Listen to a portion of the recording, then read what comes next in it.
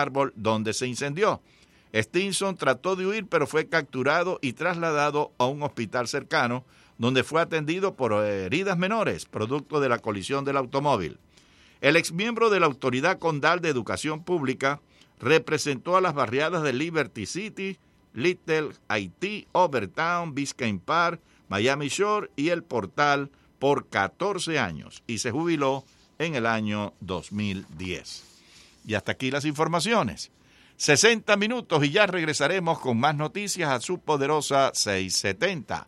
Freddy Corea en el control de estudios, Humberto García como locutor y ahora es lunes. Y los lunes, como todos los días, tenemos una gran programación.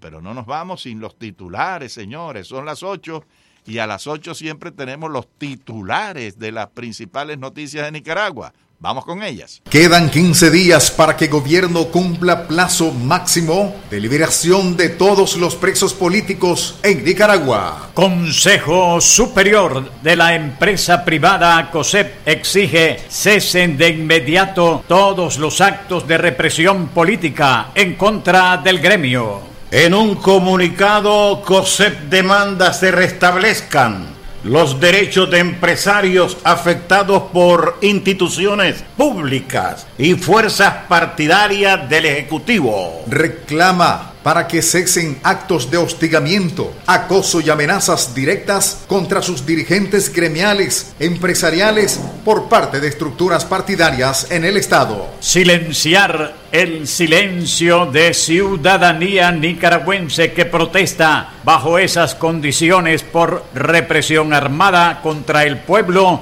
es la pretensión del régimen, afirma doctora Azalia Solís Román, miembro suplente en Alianza Cívica por la Justicia y la Democracia. Naciones Unidas y Comisión Interamericana de Derechos Humanos, preocupados por recién aprobada ley que promueve impunidad y amnistía a criminales del gobierno. Crisis de Nicaragua regresa a ONU con actualización del informe sobre violaciones a derechos humanos. Hubo negligencia en atención al preso político asesinado en cárcel modelo en Tipitapa, Eddie Antonio Montes Praslin, según análisis de médico independiente. Comisión Permanente de Derechos Humanos solicita a la Alianza Cívica por la Justicia y la Democracia incluir en lista de presos políticos para ser liberado al ex cachorro sandinista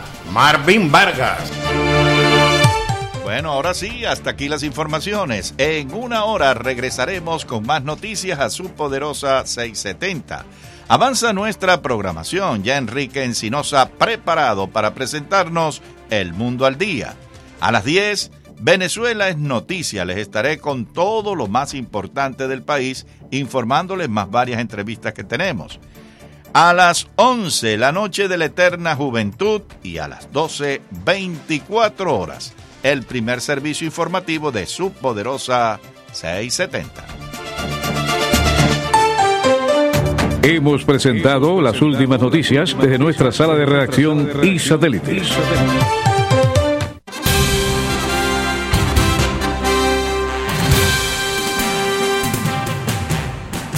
Cae la noche y llega a la Poderosa 670 el periodista y más versátil de los historiadores de Cuba, Enrique Encinosa. Su valentía, tenacidad, así como la defensa de las ideas de libertad de los pueblos de América, hacen de él la diferencia en la radio de Miami. Ahora, ponga atención. Los invitados de Enrique ya están con nosotros y los temas a tratar esperamos que usted los debata junto a nuestra audiencia. Y ya con ustedes, su anfitrión, Enrique Encinosa.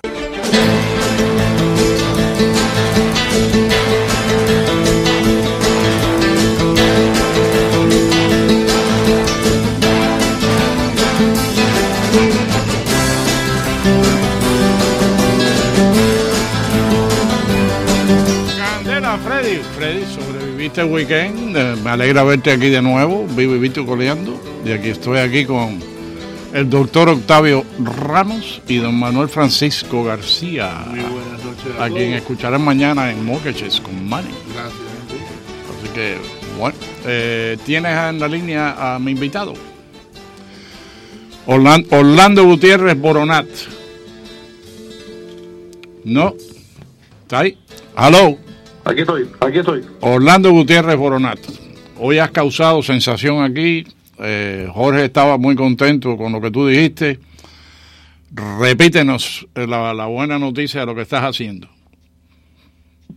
Bueno, Enrique, básicamente hay la Comisión Internacional Justicia Cuba, fundada hace escasamente 2 años por 10 expertos de derechos humanos de 10 países diferentes. Esa comisión ha estado trabajando intensamente en investigar los crímenes de lesa humanidad y castrismo.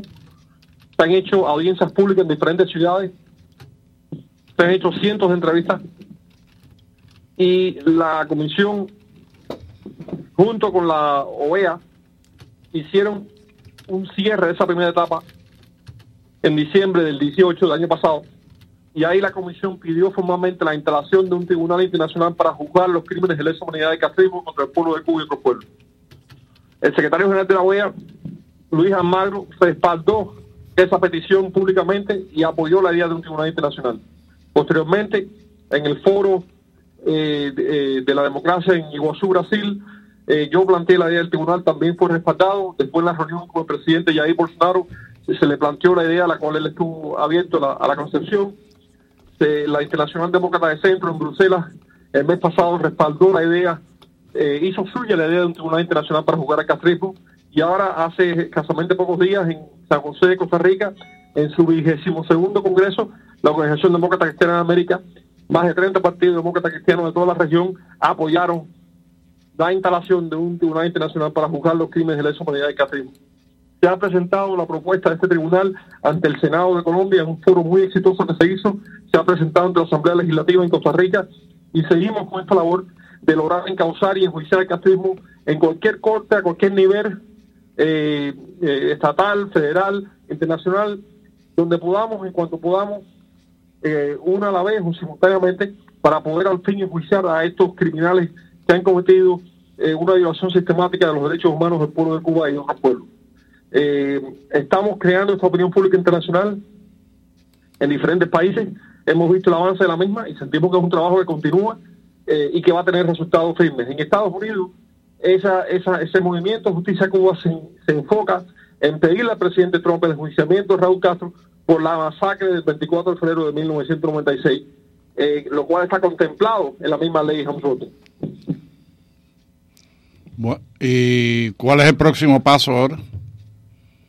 El próximo paso de esto tiene varios. Hay que seguir empujando aquí en Estados Unidos para lograr el enjuiciamiento, el encauzamiento de los criminales por la masacre del 24 de febrero. A nivel internacional tenemos que ir al panel de notables y entonces a que 1 o 2 o 3 poderes soberanos convoquen a los jueces para instalar el Tribunal Internacional.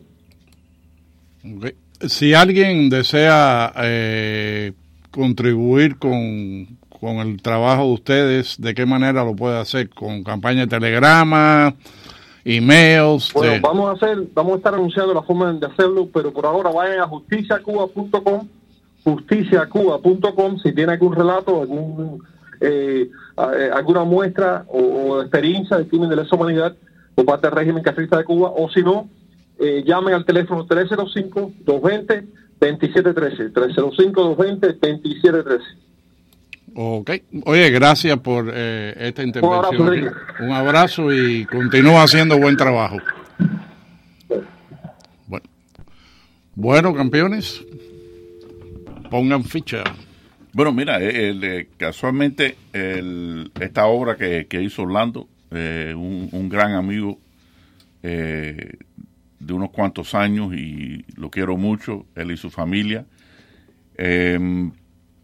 Estaba leyendo hoy en el Herald, en la sección de business, donde obviamente Trump le está dando apertura a muchas de las provisiones del Helms-Burton, que antiguamente, aunque se pasó como ley y como plataforma política en lo que es los tratos con Cuba bajo la administración de Obama, se estaban ignorando muchas de esas provisiones. Por ejemplo, lo que estaba leyendo en el periódico, que ahora han renovado el énfasis sobre las reclamaciones de exiliados y del gobierno norteamericano con las confiscaciones ilegales de la revolución castrista.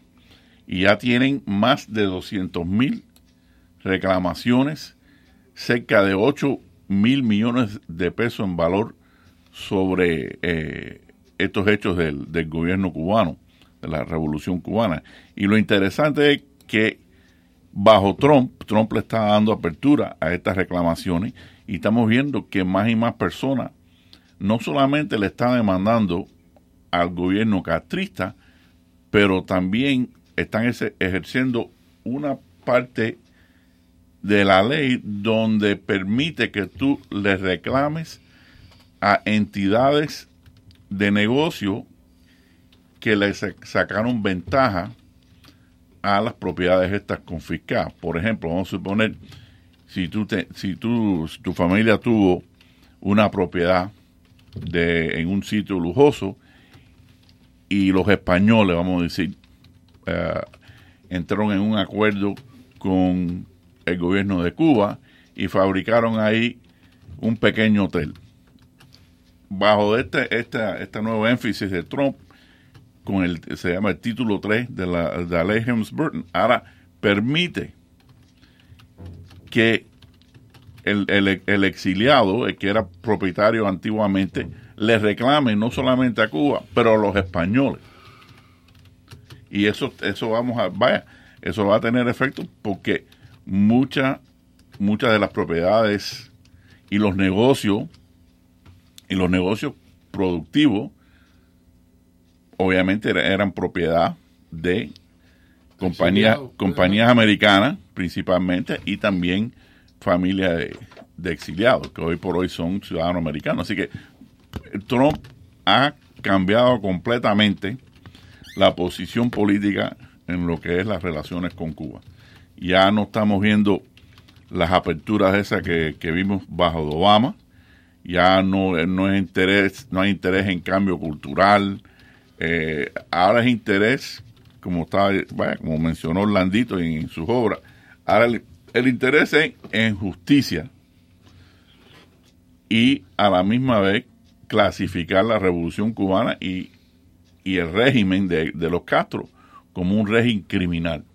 Es que es interesante, porque es que si tú te pones a mirar la historia del liberalismo, es que siempre buscan la forma de romantizar a estos déspotas, a estos socialistas, estas dictaduras izquierdistas, buscan la forma de mirar lo que ellos miran como virtudes y ignoran todas las barbaridades que se cometen.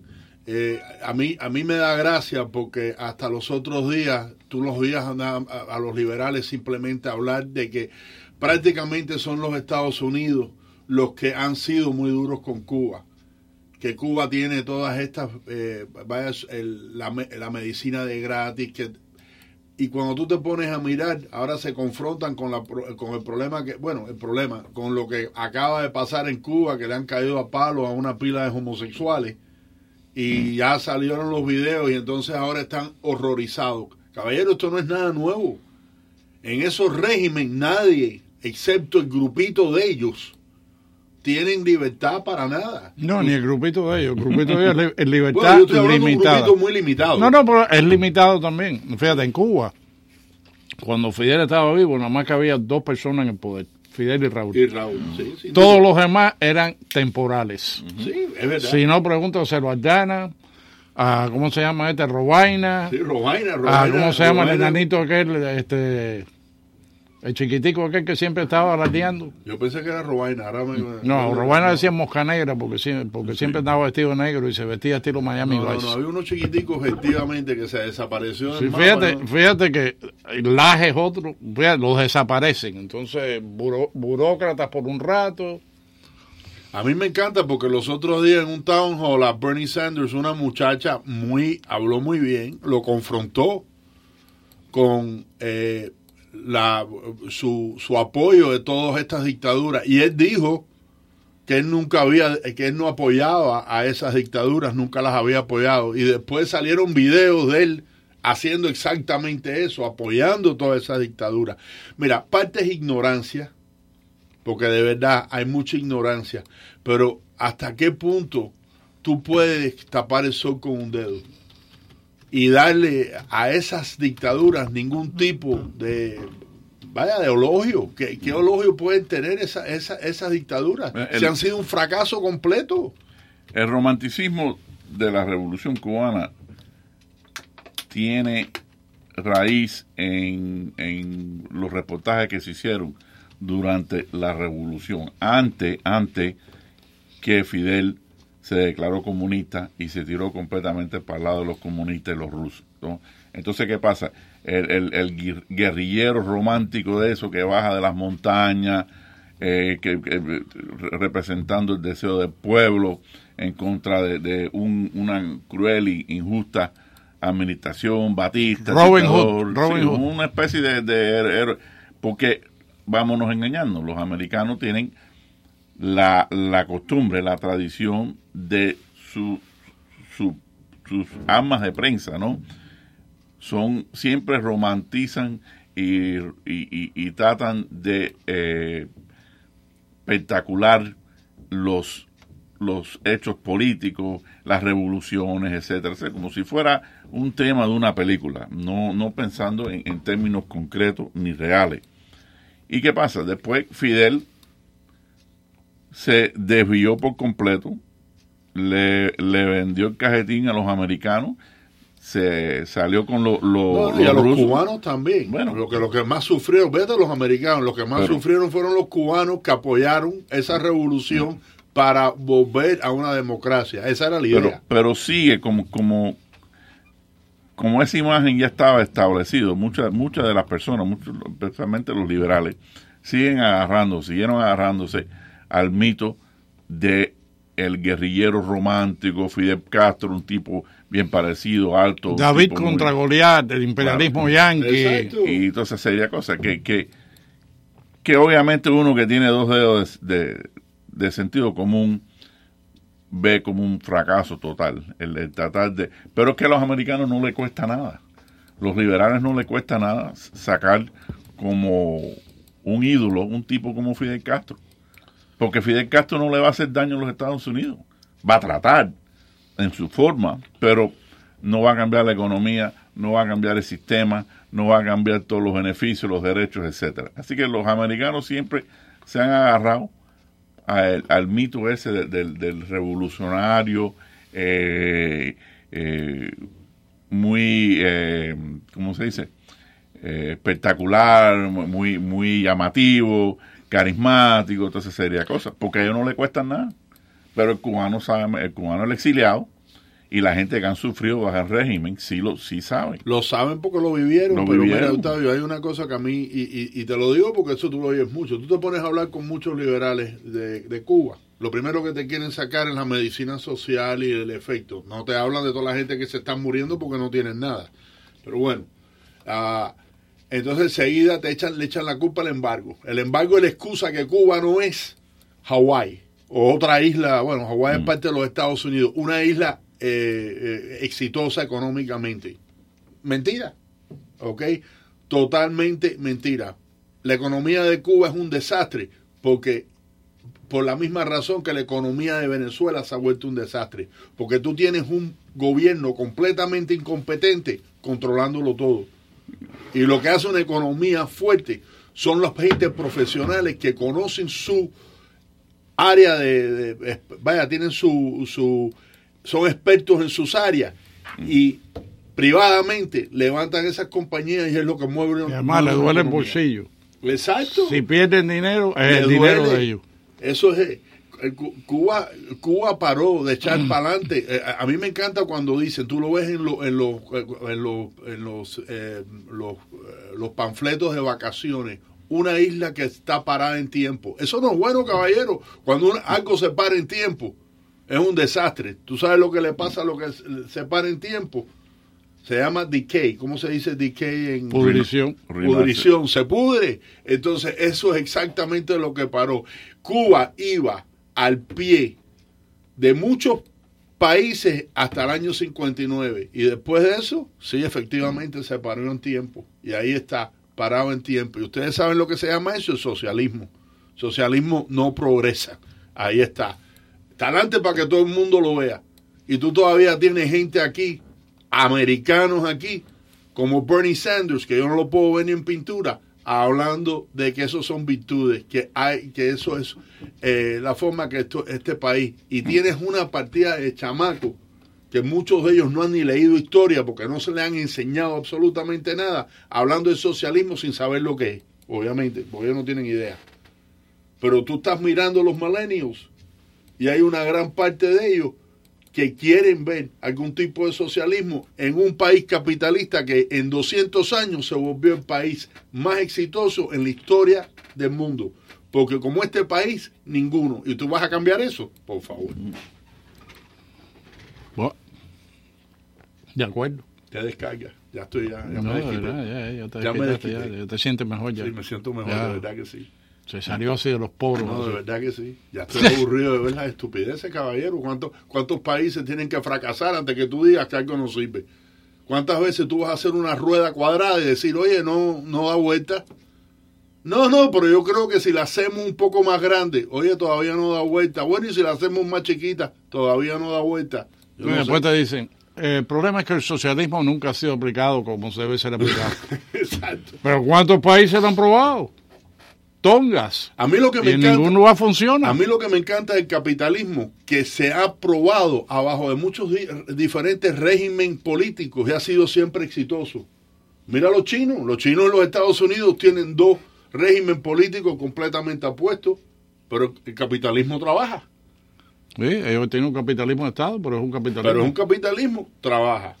Entonces ahí es donde tú te das cuenta que ese sistema puede trabajar, obviamente tiene sus cosas como cualquier cosa que toque el humano, que siempre va a buscar la forma de romperlo por algún lado, pero sí hay un sistema que a través de la historia ha dado resultados, es el capitalismo. Y es honestamente bochornoso que tengamos que tener esta conversación, que de verdad haya gente que te discuta eso. Porque están pensando en teoría, y las teorías son como los sueños. No aplican, son ideas, son imágenes, y a la misma vez la persona, mira, estos muchachos, estas generaciones se están criando durante una época de gran cambio, ¿no? Lo que se está viendo que la tecnología ha avanzado tanto, lo que es la producción y la distribución de todo tipo de bienes, de goods, que ya la participación del ser humano no es lo que era antes. Entonces se están cambiando, el giro de los trabajos están cambiando. Ya no hace falta 40 gente en una fábrica para sacar un rollo de tela de poliéster. Ahora lo hacen 2 individuos y una máquina que una computadora, una máquina computarizada. Que está computarizada, automated, tú sabes. Entonces ya el valor del obrero, estamos hablando de los Estados Unidos, porque en otros países no, obviamente no hay ese desarrollo. Entonces hay como un crisis de identidad. El obrero ya no, la gente que iban a una fábrica de automóvil y a mano apretaban los tornillos y con los brazos pintaban, y esa gente no existe, porque lo hacen todas las computadoras, los robots. Si tú vas a una planta, a mí me fascina ver las tomas de las plantas, de los carros, los chasis, de la carrocería de los carros. ¿Cómo lo pintan, caballero? Pasa por un aparato así, entonces salen... Y las computadoras hacen mucho. 2 brazos de robot y perfectamente, por los sprays, te en pintan segundos. En segundos. Lo cual lo hubiese tomado minutos a un grupo de 4 o 5 pintores. No, entonces eso ha creado un crisis. Entonces los muchachos que están desarrollando carreras, que están contemplando a qué se van a dedicar, cómo van a hacer dinero, se le está cerrando la avenida esa de manufacturing, de fabricar. Y están pensando, oye, si yo no voy a poder ¿Quién me paga a mí? Y se están agarrando. Por eso es tan popular. Por eso los candidatos estos que 10 años, 15 años atrás no existe una Cortés, ¿ok? Hablando de que si va a quitar los aviones y va a dar estudios gratis, toda esa serie de cosas, obviamente socialistas. Esa gente no hubiesen existido hace 10 o 15 años, porque no tenían el fenómeno que acabamos de hablar. El cambio radical en lo que es el mercado de los obradores. Uh-huh. Okay, los obreros. Por eso es tan importante ahora que nos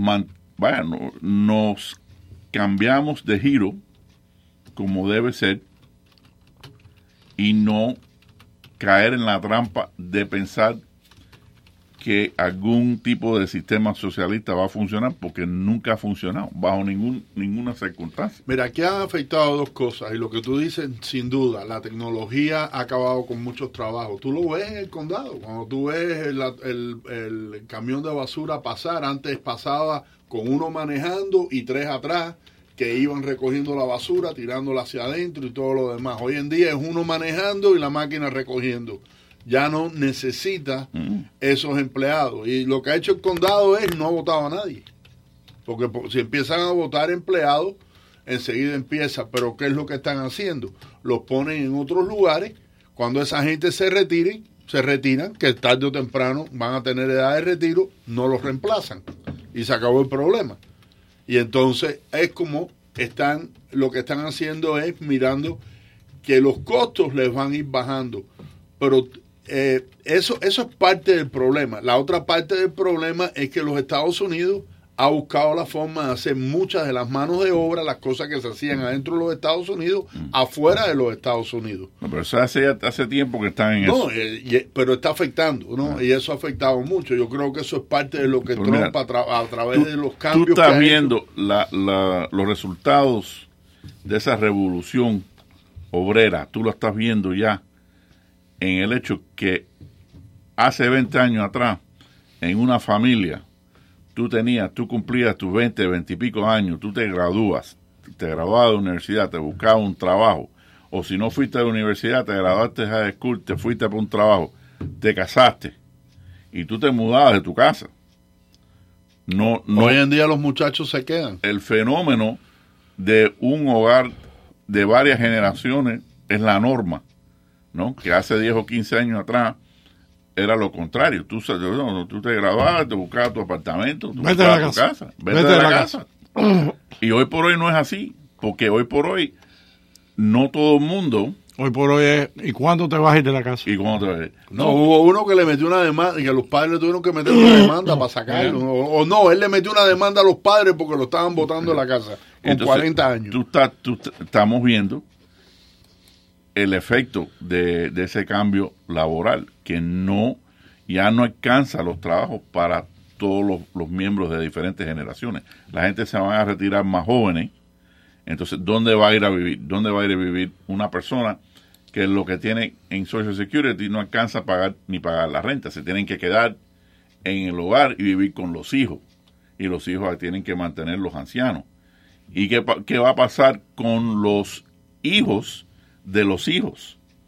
Bueno, se van a quedar porque quizás van a estudiar más tiempo, porque se tienen que buscar otra orientación profesional. Quizás no van a poder lograr el trabajo que querían porque no van a alcanzar. Quizás no van a poder trabajar. Así que van a tener 2 o 3 personas ganando dinero en una familia de como 5 o 6. Y los otros que no logran empleo tendrán que vivir. Lo que tú estás viendo, y es un fenómeno bien interesante, en los países industriales, como los Estados Unidos, como Inglaterra, que hay un movimiento, una semi-revolución, no estoy hablando de una revolución física, pero sí ideológica, con el problema del globalismo y el nacionalismo. Tú lo ves con Brexit.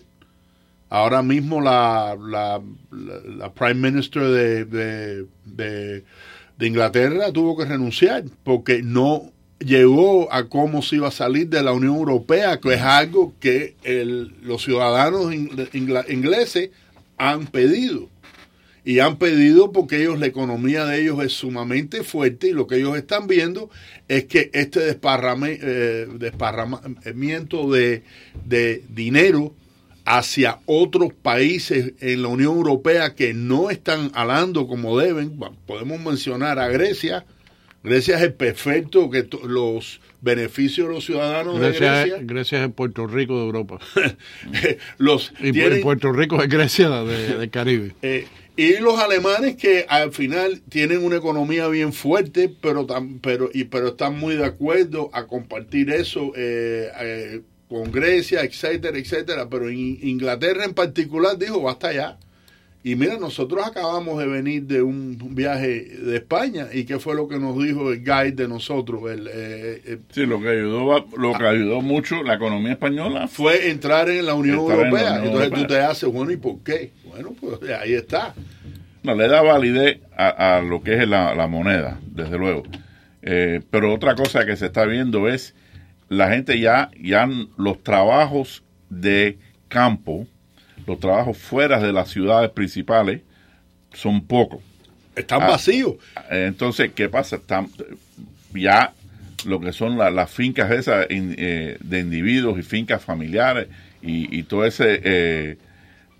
todo lo que sea agricultural no tiene el mismo éxito que tenía antes, porque la tecnología permite que un aparato que trabaja cosechando cualquier tipo de producto, cualquier fruta, vegetal, trigo, lo que sea, lo hace más eficientemente y con menos personas que la mano de obra de seres humanos solamente. Lo único estable en ese aspecto ha sido en los países subdesarrollados, que obviamente siguen contando con el labor humano en vez de mecanizado.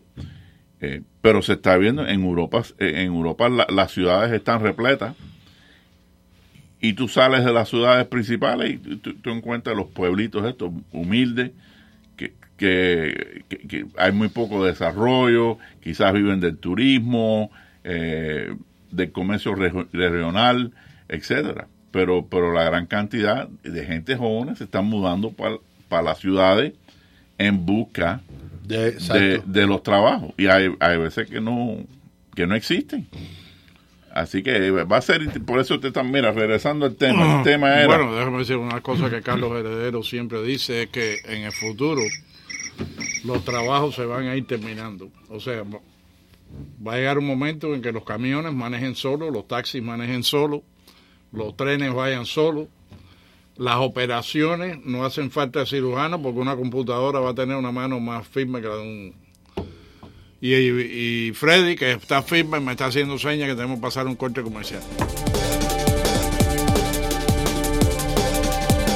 Fiesta para los seniors en Casa Marín el viernes 7 de junio con comida, música, regalos y todo gratis. Llame e inscríbase al 305-541-3300, un evento patrocinado por Chain Senior Medical Centers. Recuerde, inscríbase al 305-541-3300.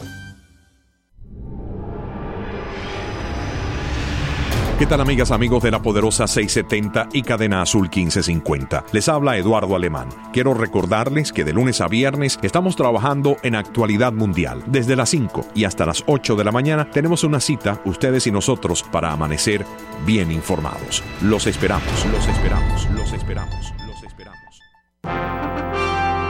This is WWFE, 670 AM, Miami.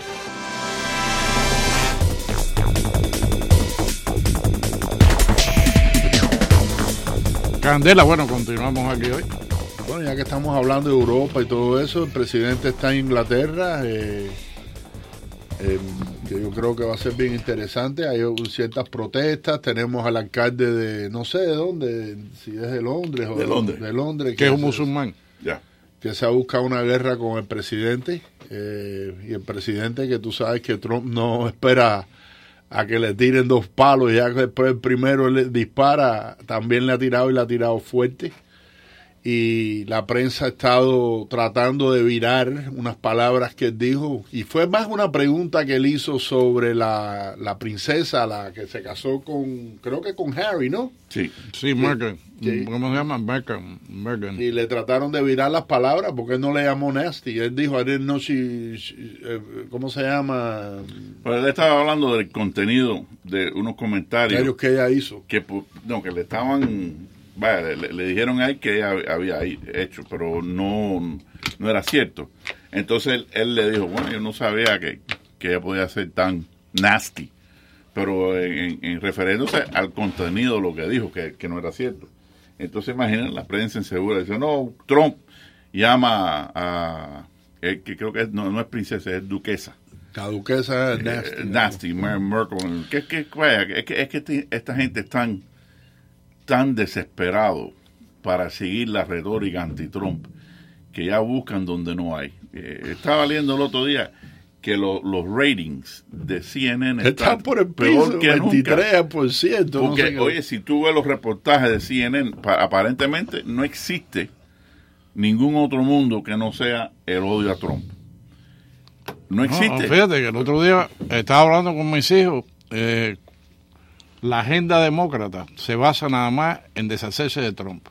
Ya, no tienen realmente una plataforma que Si tú digas, Trump bueno, mañana ¿dónde está la visión? Si Trump mañana se cae muerto, los demócratas no van a saber qué hacer porque se les acabó toda la bronca. No, y mira, y en el peor de los casos, ¿okay? En el peor de los casos, que le hagan un impeachment, y que en el peor de los casos ese impeachment pase, ¿qué es lo que pasa? Pence se convierte en presidente. Pero es que tú sabes que, bueno, o sea, no cambia la situación. Aparte que no va a pasar, porque el único... No va a pasar. Pero yo no creo ni que van a tirarse con el impeachment, porque realmente se han dado cuenta que el pueblo americano está totalmente en contra. Fíjate, lo que quiere Pelosi es revolver toda la porquería sin tener que llegar a una votación de impeachment. O sea, eso es lo que ella quiere hacer, que se forme el escándalo, que la gente comente, que vengan las acusaciones y que no lleguen al impeachment proceeding, porque en el impeachment proceeding va a haber algunos demócratas que van a decir, si voto a favor del impeachment me voy a perder mi distrito, donde tengo muchos independientes. Eso es uno. Y número 2, cuando va a morir en el Senado. Entonces después Trump va a poder decir, he tenido una victoria, me trataron de votar y no pudieron. Exactamente. Mira, lo que yo veo mal. Mira, yo entiendo el odio que la gente le tiene a Trump. Trump es un tipo sumamente imperfecto, es un hombre que tiene tremendos defectos como ser humano, como diplomático, como de todo. Sobran los defectos de Donald Trump.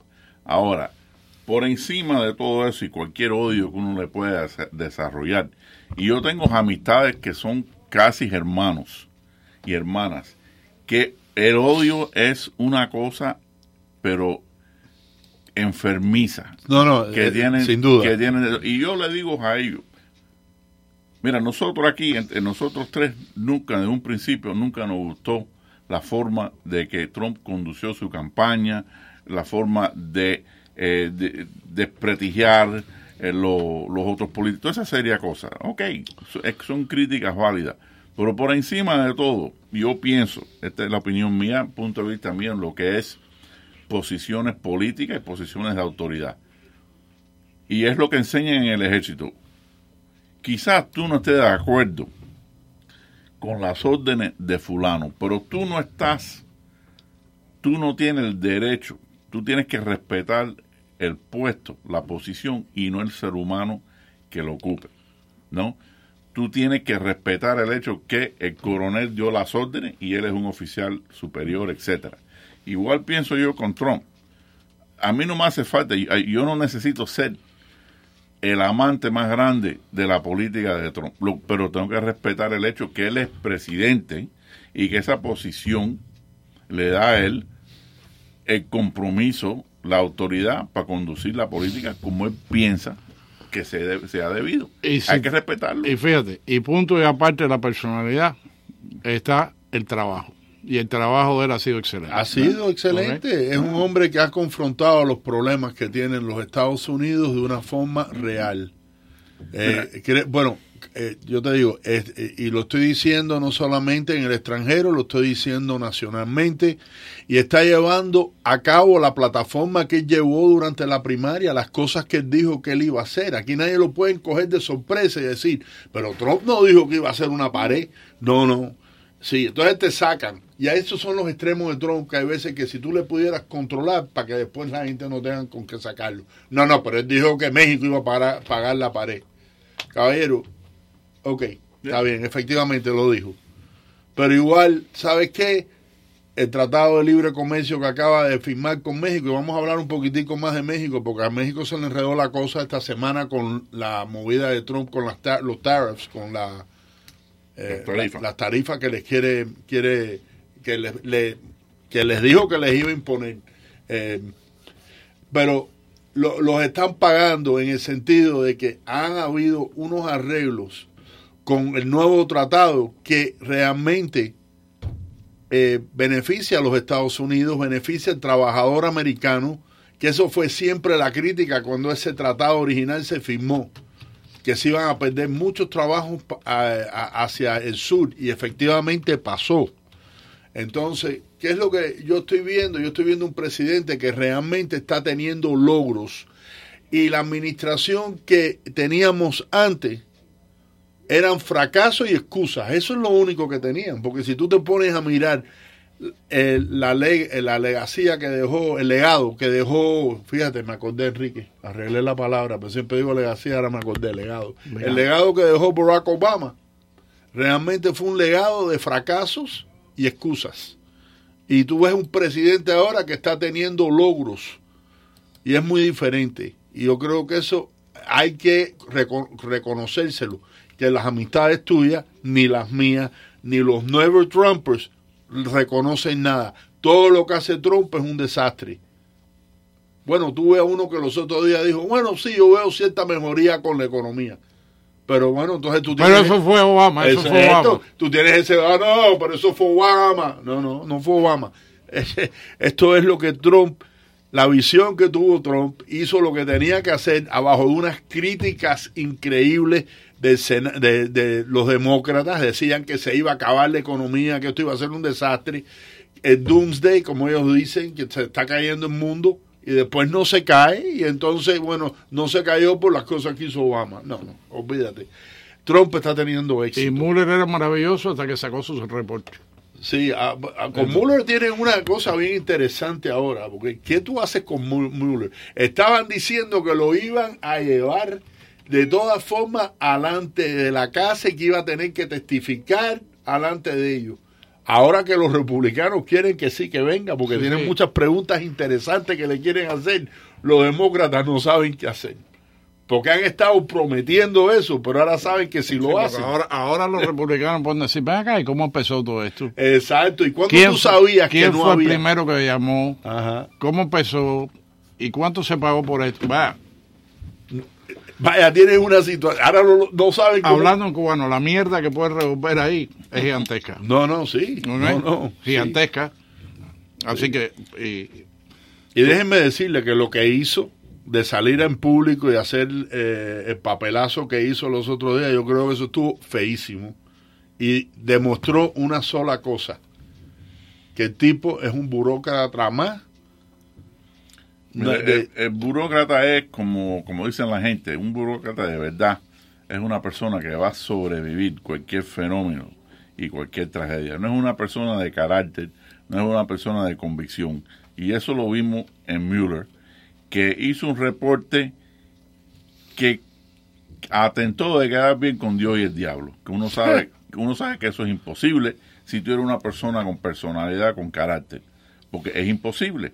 Pero él lo trató. ¿Qué es lo que dice?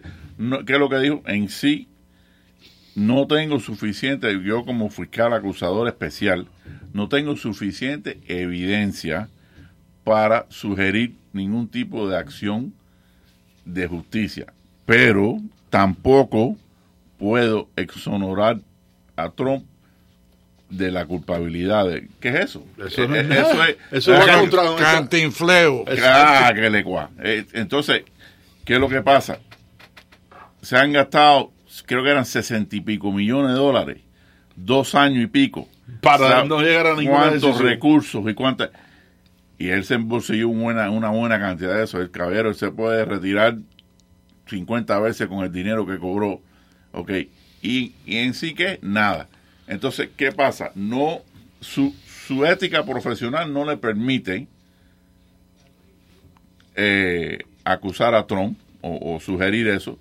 Y su lealtad al Partido Demócrata y las personas que lo apoyan tampoco lo permiten. Así que él, como el cuento de Solomon, picó el bebito a la mitad.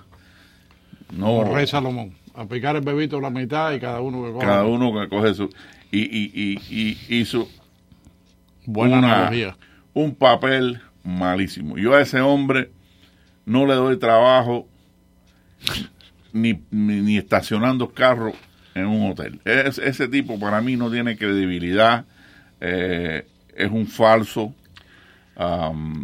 Yo leí el reporte de él y era una cosa de bueno, sí, no. Además, déjame decirte, el reporte se metió 2 años. Cuando tú te pones a ver el reporte, eso se pudiera haber hecho en 6 meses. Y eso es otra cosa que le van a preguntar los republicanos, porque los demócratas no van a hacer esas preguntas, pero los republicanos le van a preguntar cuándo tú sabías que Trump tú no tenías evidencia para...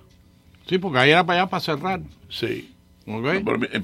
Pero ¿cómo justifica él todo el dinero ese que él gastó y cobró? 40 agentes del FBI. Yeah. Mueller cobrando con 19 abogados, todos demócratas, todos partidarios de Clinton, también cobrando.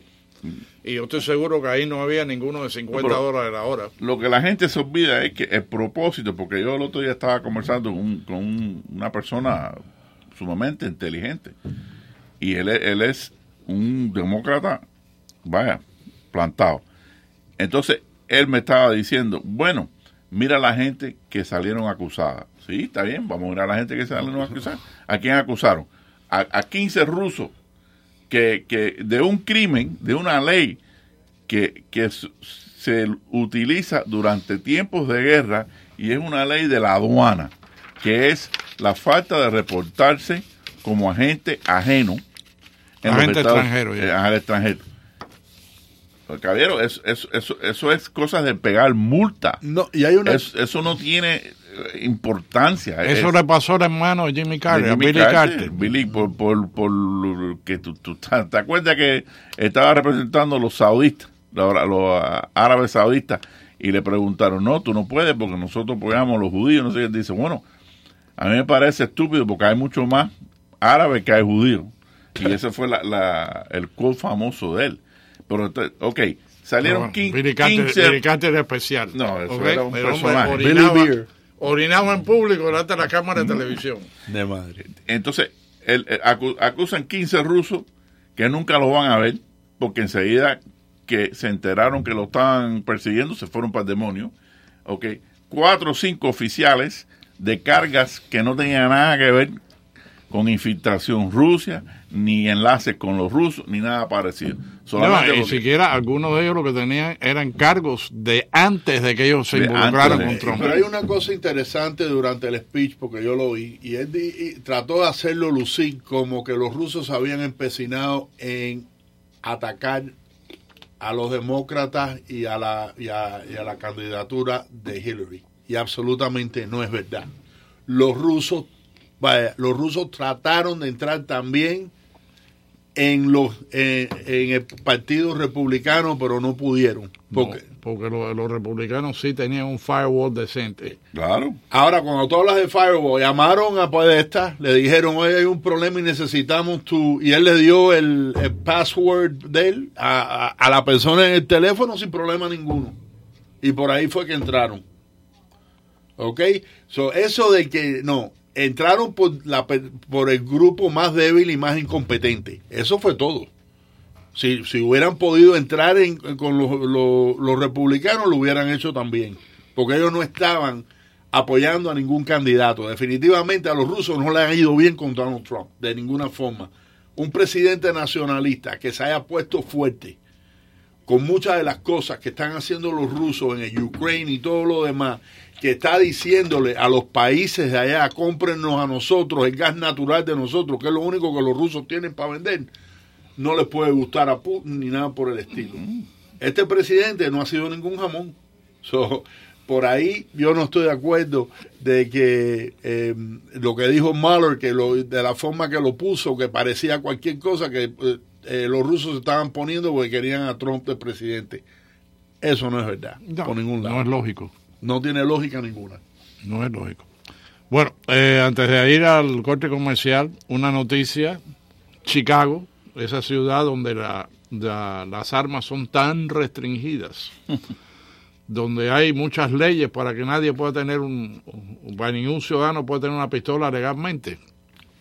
Este fin de semana batió su récord. Oh my God. 52 personas entre el sábado y el domingo fueron acribilladas a balazos, 8 murieron y 43 fueron heridos. Esto es otro de los legados de los demócratas de la última elección. Hicieron que parte de lo que trataron, la ilusión que crearon era que el problema era la policía.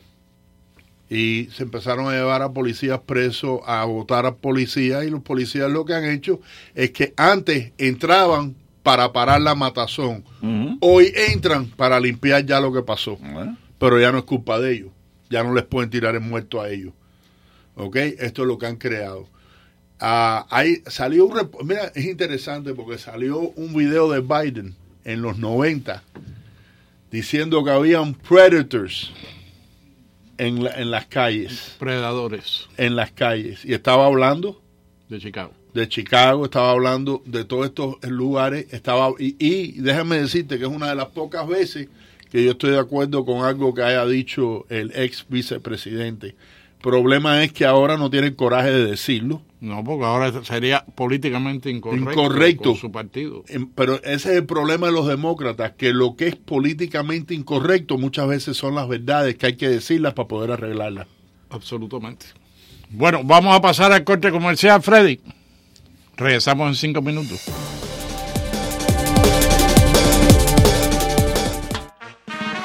Les habla el Chef Marín. Si usted cumple año esta semana, llame al 305-541-3300 para que se inscriba. Se lo celebramos en el restaurante Casa Marín en Palabra la 42, completamente gratis. Para usted y un acompañante. Picamos un key y tenemos música en vivo. Todos los viernes, Casa Marín, Palabra la 42. Lo esperamos. Cóbrate conmigo todos los deseos que le debes a tu cuerpo.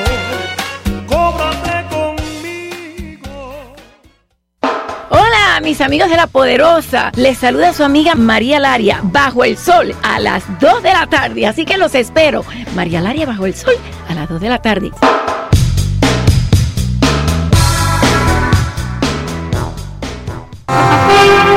This is WWFE, 670 AM, Miami. Esta es La Poderosa, 670 AM, cubriendo claramente desde Orlando hasta Los Cayos y el Caribe. Con sus ondas domina las calles de mi ciudad, trayéndonos alegrías, cumpliendo con la verdad. La Poderosa, 670 Poderosa, la Poderosa, 670 Poderosa. Esa es la voz de la radio, la que se escucha siempre en cualquier lugar. Poderosa, la Poderosa, 670 Poderosa, la Poderosa. Hoy recuerda todas las batallas que has ganado y todos los temores que has superado. Dios, patria y verdad, unidos por la libertad.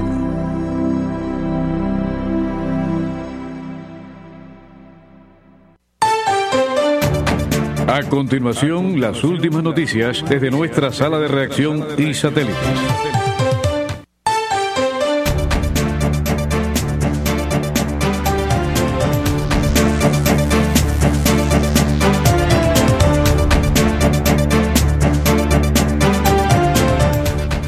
Buenas noches, son las 8:54 minutos aquí en su Poderosa 670. 84 grados la temperatura, 73% la humedad. Y esta, señora, es una noticia de última hora, una noticia que le va a dar un poco de aliento a aquellos que estaban esperando noticias sobre DACA. La Corte Suprema rechaza revisar plan sobre DACA. El Tribunal Supremo de Estados Unidos rechazó este lunes valorar por el momento la intención del presidente estadounidense Donald Trump de eliminar el programa de acción diferida para los llegados en la infancia, DACA, promulgado por el exmandatario Barack Obama. Esta decisión significa otro revés para la administración de Trump después de que varios tribunales inferiores hayan emitido medidas cautelares para bloquear los intentos del gobierno para acabar con el programa DACA, que protege a miles de jóvenes indocumentados de la deportación.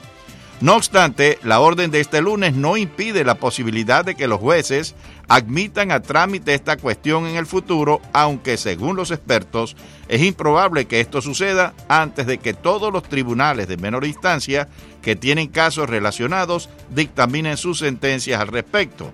Trump decidió eliminar el pasado 5 de septiembre del 2017 el programa DACA promulgado por Obama y que protegía de la deportación a 690,000 jóvenes indocumentados llegados al país siendo niños. Así que la Corte Suprema rechaza revisar plan sobre DACA. Y esta noticia sí es verdad que está causando revuelo en todo lo que se refiere al aeropuerto, en la ciudad y en las relaciones que están siempre muy malas con Cuba, pero que es importante esto que se ha dado hoy a conocer.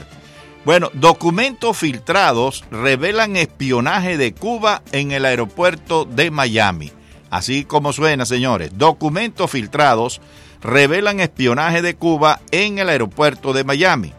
Los servicios de inteligencia de Cuba han logrado apropiarse de información confidencial sobre el funcionamiento interno, los registros operativos de aerolíneas y el acceso a áreas restringidas en el Aeropuerto Internacional de Miami, según documentos clasificados del Ministerio del Interior que obtuvo Cibercuba. La documentación de inteligencia sobre el aeropuerto forma parte de un lote de expedientes clasificados cedidos por una fuente anónima a Cibercuba, con cientos de páginas y archivos multimedia, transferencias bancarias, contratos, correos electrónicos e información privada de personas de interés para el régimen cubano, en lo que constituye una de las mayores filtraciones de los archivos secretos del MININ en toda su historia. Al menos 6 documentos con membrete de la Dirección de Contrainteligencia del MININ, fechados entre el 2015 y el 2017, contienen información sensible que fue enviada a La Habana por agentes del régimen cubano en cumplimiento de misiones de espionaje y recolección de datos. Cada una de las páginas relacionadas con el aeropuerto está encabezada bajo el rótulo de programa recolector y aparece con un sello de confidencial en letras mayúsculas y numeración timbrada al pie. Y ya se pronunció Carlos Alberto Montaner con respecto a este caso. Él dice sobre la filtración de documentos de Cibercuba: comienza a resquebrajarse la espina dorsal del castrismo. Comienza a resquebrajarse la espina dorsal del castrismo, ha dicho Carlos Alberto Montaner. Montaner agradeció a Cibercuba por sacar a la luz los documentos. La sociedad cubana está adosada y sujeta a sus servicios de inteligencia. Ese es el poder real de la isla. Todo el país está en función de ese aparato, por eso es tan importante la filtración. Todos presumíamos que el aeropuerto de Miami era un foco de espionaje cubano. Lo interesante es que Cibercuba publica las pruebas y lo realmente vital es que en el momento de mayor acercamiento entre los gobiernos de Barack Obama y Raúl Castro se producía esta reacción de La Habana. Entre la documentación aparecen expedientes clasificados sobre el Aeropuerto Internacional de Miami, que incluye transferencias bancarias, contratos, correos electrónicos e información privada de personas de interés para el régimen de La Habana. Y Trump sugiere boicot a AT&T para forzar cambios en CNN. El presidente Donald Trump sugirió hoy un boicot masivo de los estadounidenses a la empresa AT&T, una de las principales grupos de telecomunicaciones del país, para así forzar que haga grandes cambios en la cadena CNN, propiedad de esa compañía. Si bien esta no es la primera vez que Trump cuestiona la